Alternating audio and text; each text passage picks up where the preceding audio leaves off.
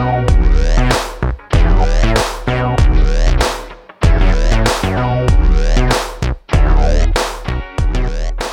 listening to the PR Wind Down Podcast, the show for public relations professionals who are ready to see real change in the PR industry.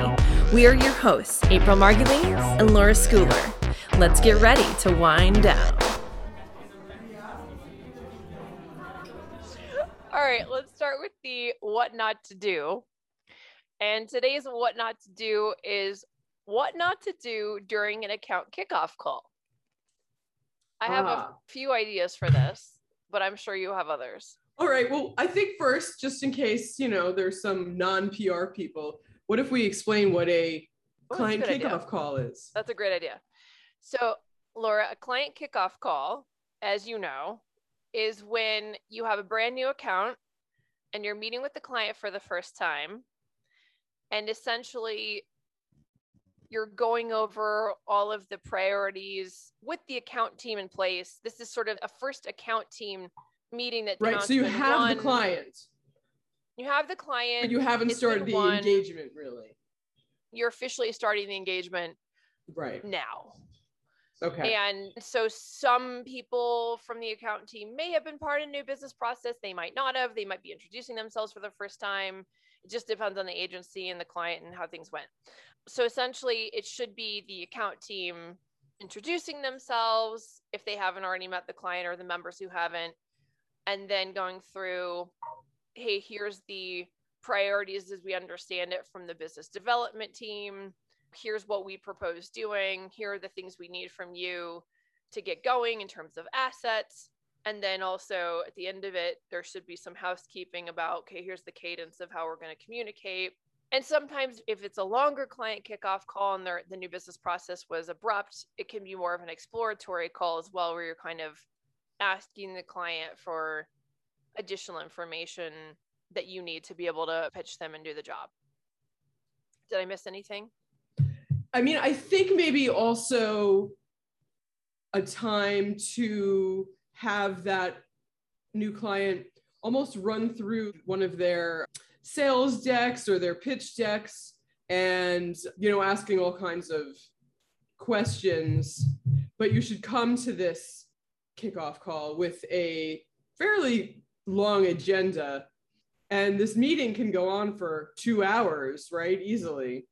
And these things used to happen in person, but they haven't for a while. So this is a long Zoom call. So you have to remember that ahead of time. So make sure you've eaten already and that gone to the bathroom. You've cleared your schedule and that your background isn't crazy. And you're wearing something professional. Right. To make a good first impression. Like pants. Not slap a debasement t-shirt like I have on. Don't eat your blueberries. Don't eat entire colander of blueberries while on the call.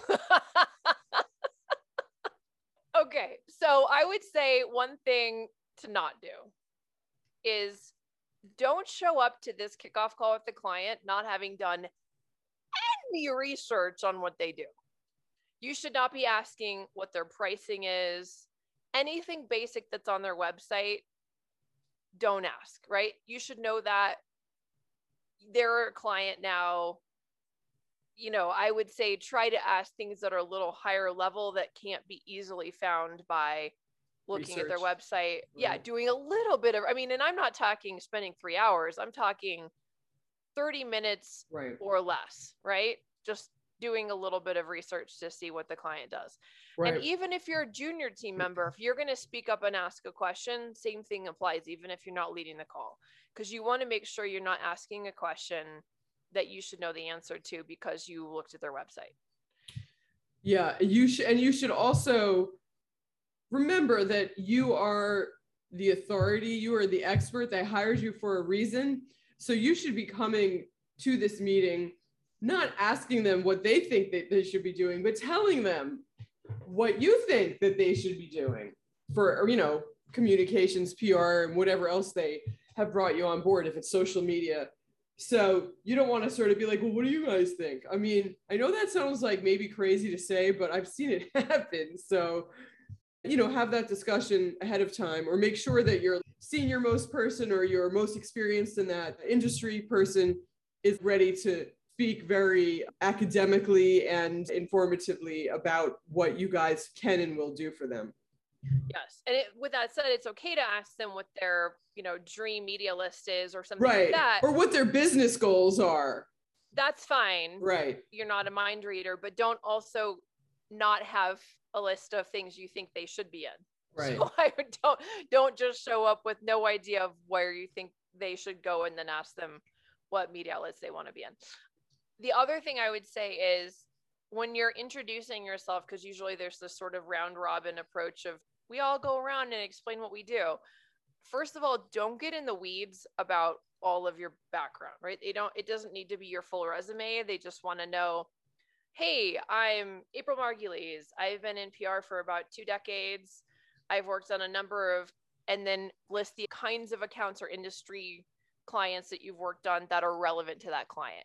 Don't list the whole laundry list. Don't list if you've done nonprofit and arts and entertainment and health and wellness and they're a tech company. I would just leave out anything that isn't directly relevant to them, right? Or if it's the other way around, right? It just kind of curate what your bio is to show why you're the expert on the phone with them rather than giving them the full right, exactly. So you, like me, have done all different kinds of industries with clients that are big and small and here, there, and everywhere. You don't want it. They don't care really about that. You can say to them, I have been focused on PR and it's been my career for over 20 years. They get that you're a senior person with a lot of experience. Then, right, you want to say, and the way that my experience applies to you is I've worked in your industry, I've worked with your competitors, I don't know, your professional services firm, and I did law firm, PR, which is very similar to your accounting firm PR or whatever. And maybe give them a little story about whatever work that you've done applies to them. And I would err to the side of saying less than more. So yeah, if you're, don't tell them you're moving to Spain this summer. Don't tell them, keep it really short because they just want to know, why are you here as the expert on this team? Why are you a good team member for me? And what's your role on the team? That's what they want to know. They don't want to know all of the gory details of like all of the things that you've done in the past and are doing in the future. So just keep it sweet, to the point, move it on, and say, been doing this for a long time, worked on a number of accounts in the blank industry, and I'm really excited about working on your brand because why? And so it should be something authentic. I'm a musician myself, so I'm really excited about working on an entertainment platform that promotes live music streaming, whatever, right? Like whatever it is that, or, I really like that you guys are doing this XYZ thing different, or something that speaks to why what they're doing inspires you, because that's the other thing they want to know. They want to know, A, are you qualified to work on my account? And B, why do you want to? And so those are the two things you want to address. Yeah. Right. And so is there anything else not to do? I guess these segments are what not to do. And I'm like, well, this is what you should do. So what not to do is not answer, the question posed. Well, what not to do is show up with having done zero research. Mm-hmm. Say way too much about your personal background when you're doing an introduction or about things that are not relevant to this client. The other what not to do that I have seen also is let the client steer this meeting. Oh, yeah. Now, it's important that you let them talk. You're there to get information from them, but they're not running the show. And you want to set from the beginning that you're the one in charge. You're running the show. This is what we need from you. And keep it to a clip, right? So don't let them drone on and on and on and on about things that aren't really helping you. Mm-hmm. Be polite, listen, and then say, okay, great. I think we got everything we need there. Let's move on to the assets that we need now. Do you guys have headshots? Do you have bios? Do you have high-res images, high-res logos? We're going to need all that. Do you prefer to communicate on Slack, on email? Or is a bi-weekly call good for you? What are some good times? Like, just keep it going because you don't want to get to the end of the call. All the time is gone. And there was no discussion of any of those things. It was just like, well, right, because you really want to use this time wisely, not just to drone on. It's a working meeting to get a lot done. Yeah, you don't just talk. The other thing not to do is don't let the junior members of your team who are on there fade off into the background. Like, they need to have a role and they need to participate. Somebody needs to be taking notes. And then afterwards, don't forget to send a wrap-up email saying, this is what we're going to do, and this is what you need to provide us with. I mean, this is a really serious, important meeting. Well, it sets the tone for the entire engagement. Yeah, I mean, it's sort of like a first date. You have to make a good impression. You have to show up and be totally present. If you're thinking about this is a long-term relationship, you've already decided you're dating. This is your first date. And it better go well. So you got to make sure the stage is set for a successful relationship throughout the entire engagement. You know, maybe don't be petting your cat the whole time. Oh, unless, well, no, not even. I was going to say, what if it's like a pet product? But even then, it's a professional, unless your cat is participating in a meaningful way. Pets definitely interrupt things. That's fine. But don't actively be snuggling with your animal. Oh, goody. Anything else? No, I think that's it. Perfect. So shall we move on? We shall. All right, cool. So our guest today is Sofia Coon, and she's an account director here at Trust Relations with over 10 years of experience overseeing complex media relations, PR programs, global strategic planning for technology and healthcare organizations. And she is both an absolute dynamo at managing teams, but also at getting huge placements. So, and actually in client wrangling too. So welcome, Sofia. We're excited to have you. Hey, everyone. Hola. So Sofia, one of the things I wanted to ask you about, because I know that you have experience both freelancing and also as part of a virtual agency, Trust Relations, and I think you worked for some other agencies as well. What are the advantages and disadvantages to working solo as a freelancer versus as part of a team? Oh, that's a good question. I like that one. Well, I think the one thing I would say is I'm really thankful that I started in an agency setting. So having, the office that you were going to every day, the people that you knew that you could rely on for mentorship, getting your feet wet, learning as much as possible. So I was sort of molded in that kind of environment to be the PR professional that I am today. Mm-hmm. And now having all of that experience and being able to be on my own, it's cool to say I'm kind of like my own boss in a way, but I feel confident in running a program no matter who it's for and where it is. And now I'm sort of given myself the opportunity to create choice around who I want to work with, which is also one of my favorite things about working at Trust as well. So I think that foundation is really important. And if people can do that, I think that will set them up for even more success in the future. But, if you need that flexibility, if you need to be able to create your own schedule and work around things that you have happening in your personal life, freelancing gives you the opportunity to do that. And you have even more of a say about who you're working on and how you do things and how you run programs. If you have preferences, that becomes your own choice and you're representing yourself as well as the folks that you choose to work with. Yeah. I would say for me, I didn't have exactly that experience when I was freelancing though, because I would take everything that came my way because I never knew when the freelance work was going to dry up.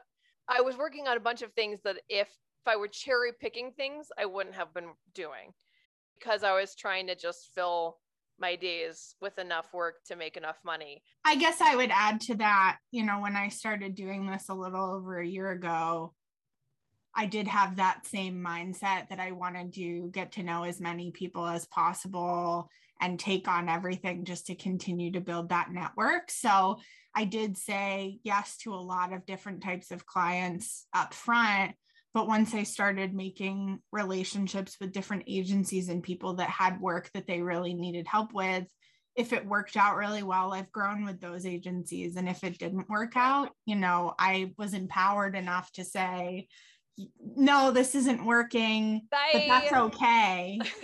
You know, I'm going to work with who seems to fit well and gels and is something that I want to work on a daily basis. And I'm really thankful that I can do that. Yeah, I know for me personally too, there's something really nice about working on a client all by yourself because everything is cohesive. So, I mean, I found that it was in some ways really nice because you got really integrated and felt like you were an extension of that in-house team, whatever that was, when you were freelancing. Whereas with an agency, you don't always have the same feeling of continuity, even though obviously everyone tries to do that. I also found that there were things that other people excelled at or brought to the table that I thought I was doing everything I could for a client. And then when I interfaced with someone else, I was like, oh, they would be doing that. So there is like that funny dynamic between the client gets more consistent one-on-one personal service, but there's also might be missing. That you might be missing, you might be a little myopic in your approach or your media list or, you know, whatever it is. Yeah. In a way that you wouldn't be if you had a team. What I would say, because I similarly, I did this. Yeah, right. We all have like similar experiences. And I took, you know, anything and everything kind of also. I mean, I guess I turned a couple of things down. And usually it was because they were a client who was like, hey, we'll give you equity, or hey, you know, if we start making money, so will you. And I'm like, you know what? I need money now, not maybe then. And I'm so happy I didn't take any of those because those rarely work out. I mean, there are not very many, you know, Googles in the world or something, you know. Knowing me, I've been like, Google, that's a stupid name. I'm not working with them. But you know what I mean? So, but the good part about what I did take on, and I did take on clients for low rates, for kind of questionable, where's this going? What's going on here? But I took a few of them on. And then I took other clients on that were great. I don't even know how they sort of landed in my lap, you know? And the best part about all of it to me was as I continued to do my own thing and look for other kinds of opportunities, I was building up experience and I was building up clients in like maybe new or different industries or industries I hadn't worked in for 20 years that I could then talk to the next person about, oh, I'm working with a client in real estate, or I'm working with a boutique agency, or that I wouldn't have had before. So while some people told me to be very, very particular about what I took on and not to lowball myself and all of that, and I get that, and that works for some people, and maybe it would have worked for me too, but I turned the way I did it into something that got me better and better and got me along to where I am now. And if I hadn't done all of that, I don't really see how I would have gotten to where I got as fast as I did. If I was sort of sitting around or only working on one kind of client, like I wouldn't have had as much breadth of experience, which would not have allowed me to be as confident to speak about what I had been doing. Yeah, I think that's true. Yeah, the other thing I found, I don't know if Sofia feels the same way, if just things are just happening for her in her life, but I found doing my own business development as a freelancer so painful.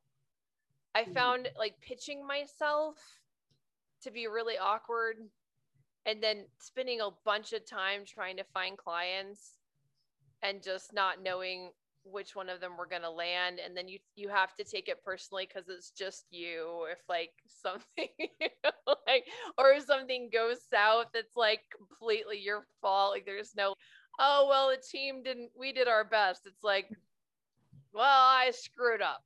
I mean, it's the same reason that I didn't like to play singles tennis. I preferred doubles tennis because I was way too hard on myself when I played singles tennis.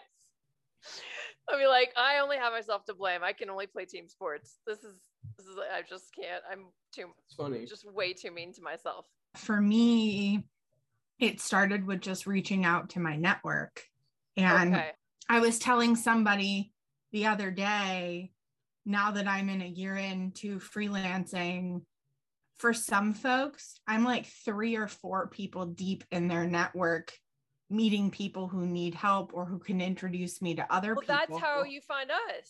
Right, exactly. Yeah. So I've ended up having a lot of luck by feeling confident enough to go out to my network and say, who do you know who needs help? So, I mean, in all honesty, I haven't really tackled going out to businesses myself and saying, I want to solo run your PR. But I think the way that I've ended up doing it in working with folks like you that are finding those pieces of business, I'm able to help because you need that support. Yeah, no, and it's especially fun. I mean, I find it easier doing business development for the agency because I get to pitch how awesome the team is. Yeah. And it doesn't feel so self-congratulatory, but I found pitching myself as a freelancer odious. I just way too, I don't know. Yeah, I mean, I have story points that I talk about myself and my experience and why I think I'd be a good fit for working with a group, but I feel like I've repeated the same thing and just added over the last 10 years. And it's like on a record player. So at this point, I don't even have to think about it anymore. It's like ingrained in me exactly what I feel like I need to tell people. Wait, have you ever used a record player? Yes, I have. So fun. I also really like talking about myself. So maybe that's different. It's funny that you say that. So you're built for it. Right. I know you also just put together a beautiful website. Can you talk a little bit about how to market yourself as a freelancer? Sure. For me, even though I'm working mainly through other agencies or folks that are gaining the business, what was really important to me is that I could represent myself.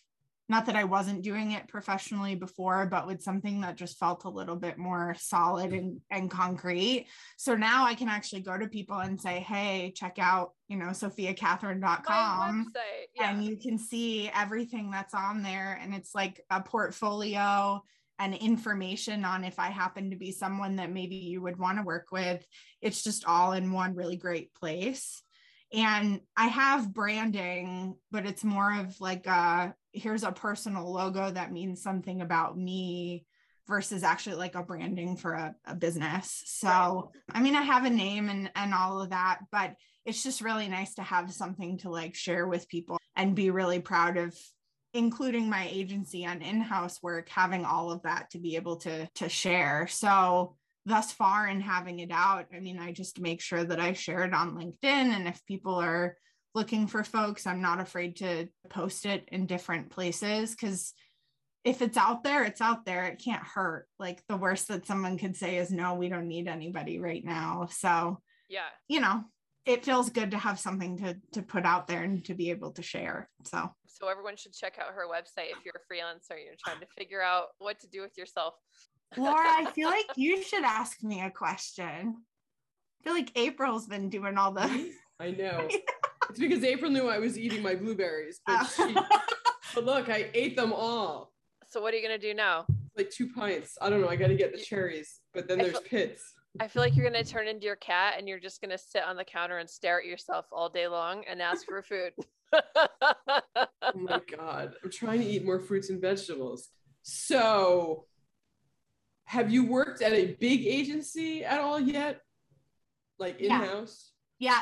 So my career started at large global agencies. Okay. And then over the years, it got smaller and smaller. So I was at MSL Group for the first 2 years of my career and did just about everything under the sun, to your point, and, varying what you were working on to get as much skill sets as possible. Then I went to a mid-sized local agency in Boston and then a startup that didn't even have a PR branch yet. So got to build that from the ground up for a little while and then said, let's go in-house, and then got the in-house experience. And then that was an experience, including learning what it's like to get laid off from a company. Yep. And then here we are. Also, I mean, let's be honest, like you kind of have to go where the jobs are at or where the economy is going. So, but to me, working for the very big agencies that are, in a publicly traded holding company, not fun as a more senior person, because you're kind of beholden to stock price stuff that you're like, wait a minute, what? Like, that's not why I got into this business, you know? Yeah. I felt like I was a number for a little while. Yeah. Like it was more about what you were doing for your clients versus what my experience was and how I could improve on those teams.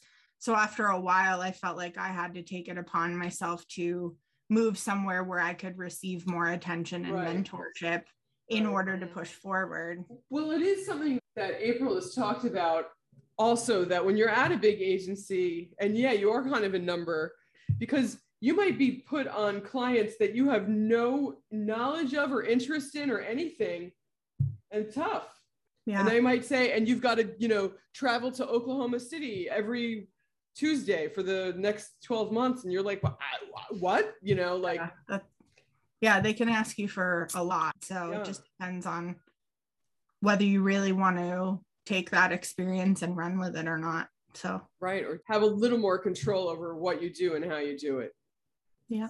So what are the advantages to working for a really big agency versus a really small startup? Like I said earlier, I feel like I'm where I am because I have that foundation. So in a larger place, they have the people and the power and the wherewithal to potentially train you in an entry level and, you know, really ingrain in you their specific way of how you handle clients and what that represents for them as an agency. So, I mean, I'm sure if I look at the way that I run things on a team now, a lot of that is probably branded with some little bit of MSL in there, but also my favorite way of things that I've learned over the last few years. So I would say that that's probably an advantage. Mm-hmm. Depending on the agency, mentorship can vary, but it was really important to me that I had people that I could talk to and that, you know, had the time to sit and listen and understand that as a 20-something, I had the aspiration and the desire to grow as quickly as possible, but do it in such a way so that I was going to have the best skills possible. But I needed to find the place that was going to let me do that. So that became my priority once I felt like I had the foundation to do so. For me, it was just finding in those 2 to 3 year steps what was actually going to help me go where I wanted to go. And each size had its own advantage for me. Just like, you know, a lot of people say for college, it's what you make it. So I tried to do that with my positions as well. I like that. Okay, my last question for you. Okay. What color is that nail polish? It's amazing. It's blue. Is it really blue? It looks like turquoise green, lime green. It's like a light blue. And then there is some sparkle on one nail. But I had my bridal shower this weekend, so I needed some blue in there. I love it. It's so pretty. Well, anything else you want to ask us or plug, or any other final questions from Laura? Are you writing a book? Am I writing a book? That would be really cool if I was. I read a lot of books. I mean, if someone wanted to like tag team and write one with me, I would totally find a PR topic to do that. Yeah. So, what would it be? If you could write a book or a PR book, what would it be about? I feel like it would be like a PR survival guide. Like that encouraging book that you always try to find about how you can live life positively, but in the eyes of doing a really crazy job like PR. Like step in on day one, here's all the really crazy stuff that's going to happen to you. But if you love PR, that means that you can do it. I don't know, but that would be really cool. I read enough that I feel like I would love to do that, but I'd need a writer with me for sure. All right. Well, put it out there to the universe. Hit me up on my website if you want to write a book with me. There you go. Thanks, That's Laura. Great. You're welcome. I like Let's it. manifest that. I've manifested crazier things. That's awesome. Insane. And then April can do some of them I wish that I could take back, but wow. You do what you can do to survive. It So, all makes a good story. And isn't That's that all what we we really ask care for. about as PR people? correct. Amazing. Well, I think that's a good note to end it on. Thanks so much. Thanks, Sophia. Adios. Bye. Do I leave? Yeah. Just hang up. Okay. Bye, guys. I think we should leave that in there. That was hilarious. That was funny. Okay, who wants to read the horror story? I do. Okay, go for it. Hey, Laura and April. I have always wanted to send you one of these, and now it's my time to shine. I regret wishing for it. The agency I work at has a work chat dedicated to reporter tweets. Some of them are pitching preferences, career moves, yada, yada, but everyone's favorites are the PR roasts. You know, that thing where a journal will tweet about the stupid mistakes a PR person has made or bad pitches they've been spammed with. Yes. When one of those shows up in somebody's feed, they link it and the whole agency roasts the PR mistake. Sometimes it's funny. Well, today it wasn't funny. I was pitching my third announcement this month for a very busy client. As I was cranking away at sending out my pitches, I realized I had sent the wrong pitch from the wrong announcement a week ago to a contact at a major tech publication. It was a copy-paste sin on my part. Anyway, I was too slow to recall the email, and I figured this tough nut to crack guy wasn't going to open my pitch anyway. The next day, he tweeted something along the lines of, "Nothing like an expired embargo pitch in my inbox Monday morning to remind me why I'd rather die than go into PR." Ooh. Pro tip, news isn't news if it happened last week. Check your pitches, idiots. I was too embarrassed to out myself as the entire agency roasted the mystery idiot who pitched an old embargo. No advice needed, just sympathy, I guess. My lesson is learned. Oh. Is it the end? That's it with No. a sad face. No. Oh. Of course, like the reporter has never opened this person's pitch ever. And then like the one time they make a mistake. Or maybe it shows that the guy or gal opens pitches all the time. Well, first of all, to whoever wrote this, don't feel that bad. These things happen. It happens to the best of us. It happens to the most conscientious publicists. It's not a reflection of you and your talent and your ability to do this profession. So you're good. I will tell you that when I have caught myself in the past making mistakes, whether it's cutting, pasting the wrong first name, or not finishing customizing the pitch with the correct name of the outlet, or like, God knows, it's not that it's happened to me a lot, but there have been that handful of times, and I remember each one of them because it was so horrific. And I will tell you this, if you email to apologize to the reporter, it can never go wrong, right?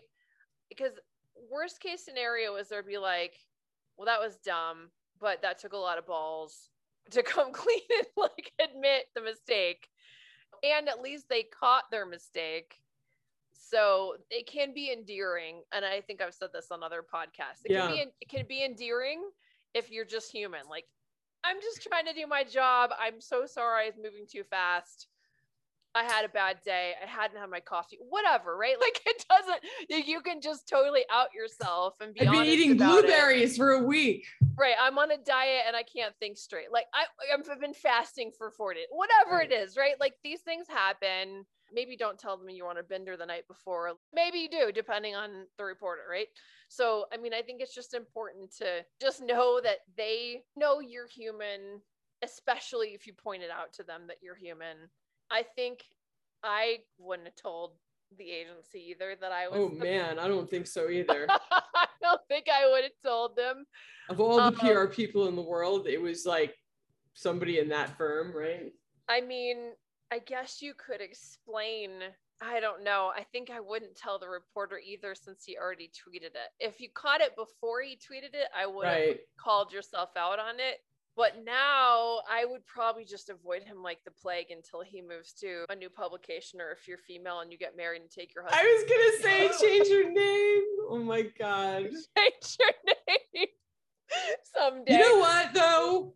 If you want to get creative, you can email anybody anytime you want. And maybe you make some sort of funny thing about the tweet and write to him, was it a him, about the tweet and say something like, oh my God, I was laughing with the other people in my agency about like what a moron this person must be when I realized it was me, and say, thank you for pointing my mistake out to me on Twitter. It will never happen again.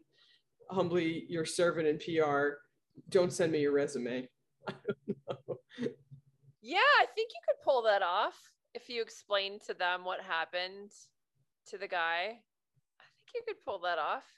What was the thing that he said? I'd rather die than go into PR. You could probably come up with a joke about that. Normally, I would say I'd rather die than see my pitch on one of your right, because exactly. I follow you avidly to make fun of other publicists, and I cannot believe like I'm dead. But I guess it proves that right, and that's the subject. You put in "I'm dead," and then you say that. I think that would be funny. And then maybe you become his favorite stupid PR person. But I would give it a month or two maybe before you do that. Oh, really? Oh. You would do it right away? Strike while the iron's hot. What if he tweets about you again? Well, then you just be like, well, now you're being a jerk because I'm admitting that my mistake and I'm saying that you're kind of funny for calling me out. That's true. Okay, so maybe I'm going to have to reap what I sow. If I'm laughing at other people who you skewer, then I got to laugh at myself too, brother. So anyway, the bottom line is to the person who did this, that what you did is really not that bad, actually. Obviously, you accidentally sent something to him if he thought that you were like trying to pitch him old news and he's kind of dumb or looking, for something to tweet about because he had nothing else to do. So, I mean, there's way worse stuff that you could have done than like sent the wrong pitch to a guy. I'm telling you, that's on the very low end of things that can go wrong. Wouldn't you say? Yeah, I agree. Also, it's a good lesson why maybe mocking other publicists and their mistakes. Bad karma. Might be bad karma. Alrighty. I think we did that one. Ooh, the Laura Happy dance. Did you hear the car driving by? I was dancing because somebody was there blasting their radio up. Oh, no, I thought it was like their car stereo. I thought the blueberries were just kicking in finally. I'm going to be like, Violet, you're turning violet. In Willy Wonka, she turns into a blueberry. Oh, God. Okay. Shall we move on to PR News of the Week? Sure. Okay. So our PR News of the Week is about the Fortune CEO postponing a major event after the magazine staffers plan to picket it. Staffers at the popular business publication Fortune plan to strike outside the magazine's first in-person conference in years. The Daily Beast has learned that on Tuesday afternoon, unionized Fortune staffers were sent to announce that because of a lack of progress in contract negotiations with magazine management, they plan to picket the Fortune CEO Initiative Conference set for September 13th and 14th at the Park Hyatt in Washington, D.C. But ahead of the union's announcement of the strike, Fortune CEO Alan Murray wrote in a Tuesday email to all employees he plans to postpone the conference. So we talked about this, right? That they were unionizing to begin with, correct? Yes. We talked all about white collar unions and the pros and cons of unions. And hopefully this will result in something good for journalists because they deserve it because they don't get paid a lot and they get fired all the time. We have talked about that on many podcasts too. Thankless job. So the fact that quickly they were able to mobilize their union because they didn't like where their contract stood and basically force them to have to change this event because they were going to storm the event, I guess, or they were afraid they were going to ruin it, goes to show the power of unions. Yeah, it's impressive. I mean, I can't even imagine how much money that would cost them to undo and redo. The time, like the hourly rate or whatever for the time it will take. Right, exactly. And especially to contact all of those executives who were already planning to be speakers. Right. how do you reschedule it without addressing the union for fear it just happens again and you have to bite that cost all over again? So what's the latest on this? Do we know? So prior to the postponement, Fortune had already taken some bizarre steps to avoid a potential public spectacle. After staffers alerted management to plans of a picket, the magazine quietly removed the names of some high-profile Democrats and Biden officials from a website listing the speakers for the conference. That's interesting. I guess they just didn't want those Democrats to be associated with a conference that was going to get striked upon. It's going to be striked. That was going to be stricken. And then it says a cached version of the guest list page from this past Sunday, viewable on the Wayback Machine, a digital archiving site, showed a number of powerful speakers, including Walsh, along with former Senator John Kerry, now a climate official in the Biden administration, and DC Mayor Muriel Bowser. But the latest iteration of the CEOI website has all of those names scrubbed. That is so weird. Fortune did not respond to a request for a comment about why the names were removed. So then it says Fortune's unionized staffers are represented by the News Guild, a union that counts among its members staffers at the New York Lollipop Times. Guild? No. The News Guild. We represent the Lollipop Guild. The News Guild. The News Guild. This union counts among its staffers the New York Times, BuzzFeed, the Daily Beast, and others. So this is not going away anytime soon. Yeah, so I guess probably they took those Democrats' names off because those Democrats would have freaked.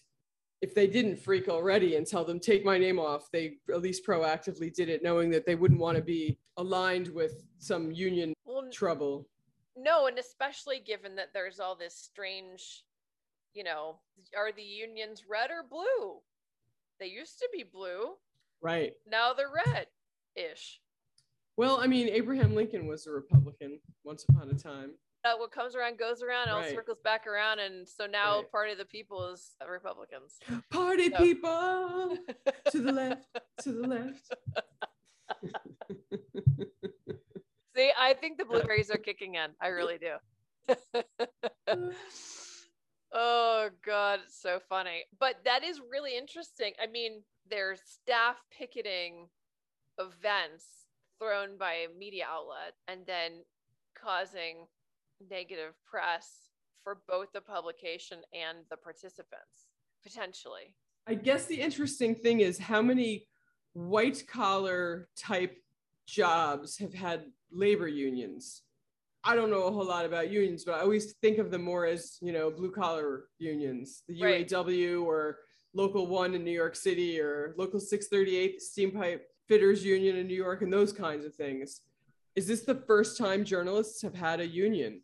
I doubt it, but I don't actively remember off the top of my head any others. Yeah, I mean, maybe they did in 1920. I don't know. So it's sort of a different thing to have white collar union because you don't work by the hour usually, right?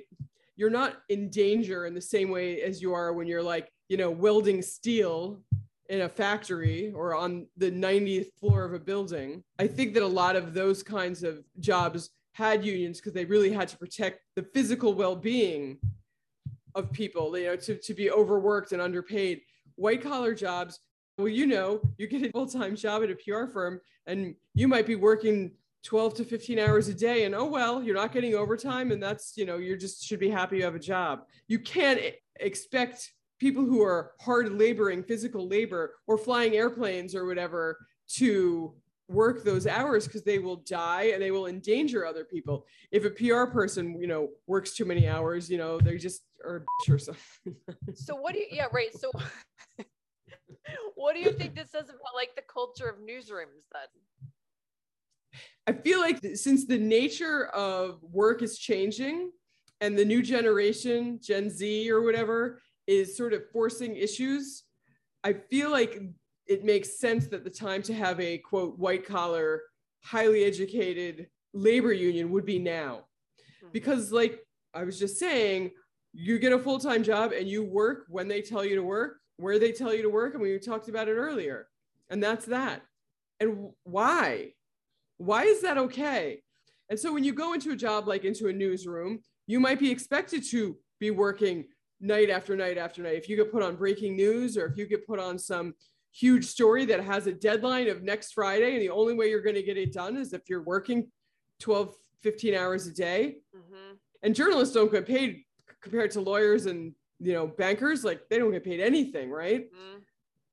So why is that okay? Just because they have like a cushy job or a swingy job, that they should have no rights and be disallowed from complaining? And you truly are disallowed. If you complain, then you're a problem, usually, right? Right. I mean, it's super funny to see journalists creating a PR issue for a media outlet.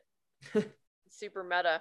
It does make you think that these media outlets are going to have to keep their staff happy if they're not going to create more unionized workforces, right, that are basically going to create PR nightmares for them, that are going to then leave and go create Substacks. Right, exactly, which is what's happening. Basically, I think people will always find a way, it might take a couple generations, to get what they want or need. So like the corporate overlords, you got to get ahead of the game or you're going to be behind the game. And I think a number of companies are aware of that, but I feel like publishing companies are very old school in that way and are kind of late to the game. Well, I wonder if these big media outlets think they're, until now, exempt from getting in trouble for these because they're the media.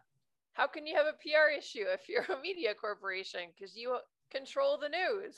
It's like, right. Well, right, until your newsmakers control you, i.e. your reporters, go out and say, hell no, right, we won't go. So that's really interesting. I think it's great because it's great that we can live in this country where that is able to happen. And I hope that we keep saying that it benefits journalists and reporters somehow. But like I said, people always find a way, sort of like, if you have a horrible boss and they're like, no, you can't go on vacation or whatever, you always find a way. Okay, well, I'm going to call in sick then. You know what I mean? Like there's always some way that people are going to find a way around the like, no, because I said so, to get what they want. Yeah, exactly. Well, I think we did that one. Good. We wrapped Glad that we got to it.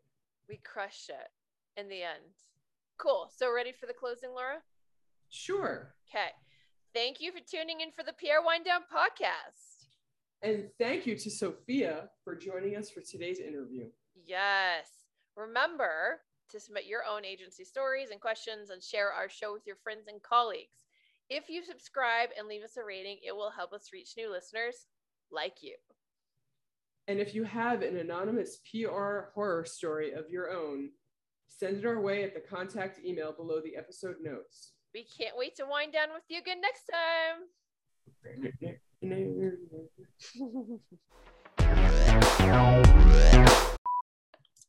think it's funny when my cat comes inside from outside where it's hot and I have the air on, and he comes in and lays in the sun so he's not cold. Right. That's why my cat lays down there by the refrigerator when it's 90 degrees outside to get warm. He's in the sun. He could be back outside, but he's kitties. Okay. Inside in the sun. Okay.